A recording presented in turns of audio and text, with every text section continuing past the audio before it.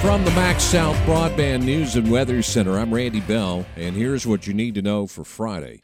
In Neshoba County, it's an accident waiting to happen. Some motorists are driving past stopped school buses. Continuing to have calls daily. The school bus can have the red flashing lights out. The arms are extended. Kids loading and unloading the school buses, and these motorists here are in such a hurry they seem to have just a disregard to that. Sheriff Eric Clark says his deputies have been instructed to crack down on those violations before something tragic happens. We had a really close call last year on County Road 270. One of our deputy sheriffs caught it on his home camera. One of his children was getting off of the school bus and was actually making his way around the stopped arm in front of the school bus when the driver passed the school bus. So it was a really close call. That driver was arrested. The overall COVID numbers in this part of central Mississippi were down 10 cases last week compared to the week before, a total of 29 in Attala, Leake, and Neshoba counties. But another local death has been blamed on the virus in Leake County. Mississippi is mourning one of its greatest sports legends. After starring at Southern Miss, Ray Guy went on to a career in the NFL that earned him a spot in the Pro Football Hall of Fame.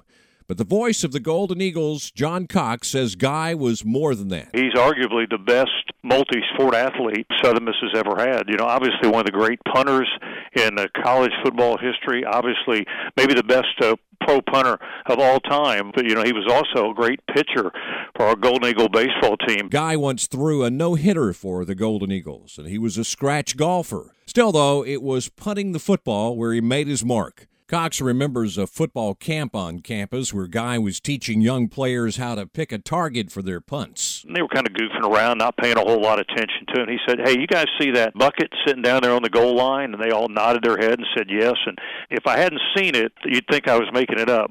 He kicked it, and it sailed up in the air and down about 45 yards down the field. And honest to goodness, it landed right in that bucket. Guy had been battling a lengthy illness. He was 72. You can get a taste of a New York musical without leaving Mississippi this weekend.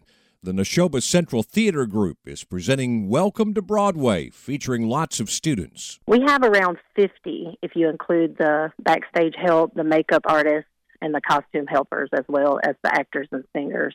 And we also have teachers and parents performing in this show as well. Theater director Angela Boatner says 3 performances are scheduled. We have one at 2 p.m., on Saturday, one at 6:30 p.m. on Saturday, and our last show will be at 3 o'clock matinee on Sunday. It's happening at Neshoba Central Elementary. Tickets are $5. Find the latest news and weather online now at breezynews.com, kicks96news.com, and cruiser98news.com. From the Max South Broadband News and Weather Center, I'm Randy Bell.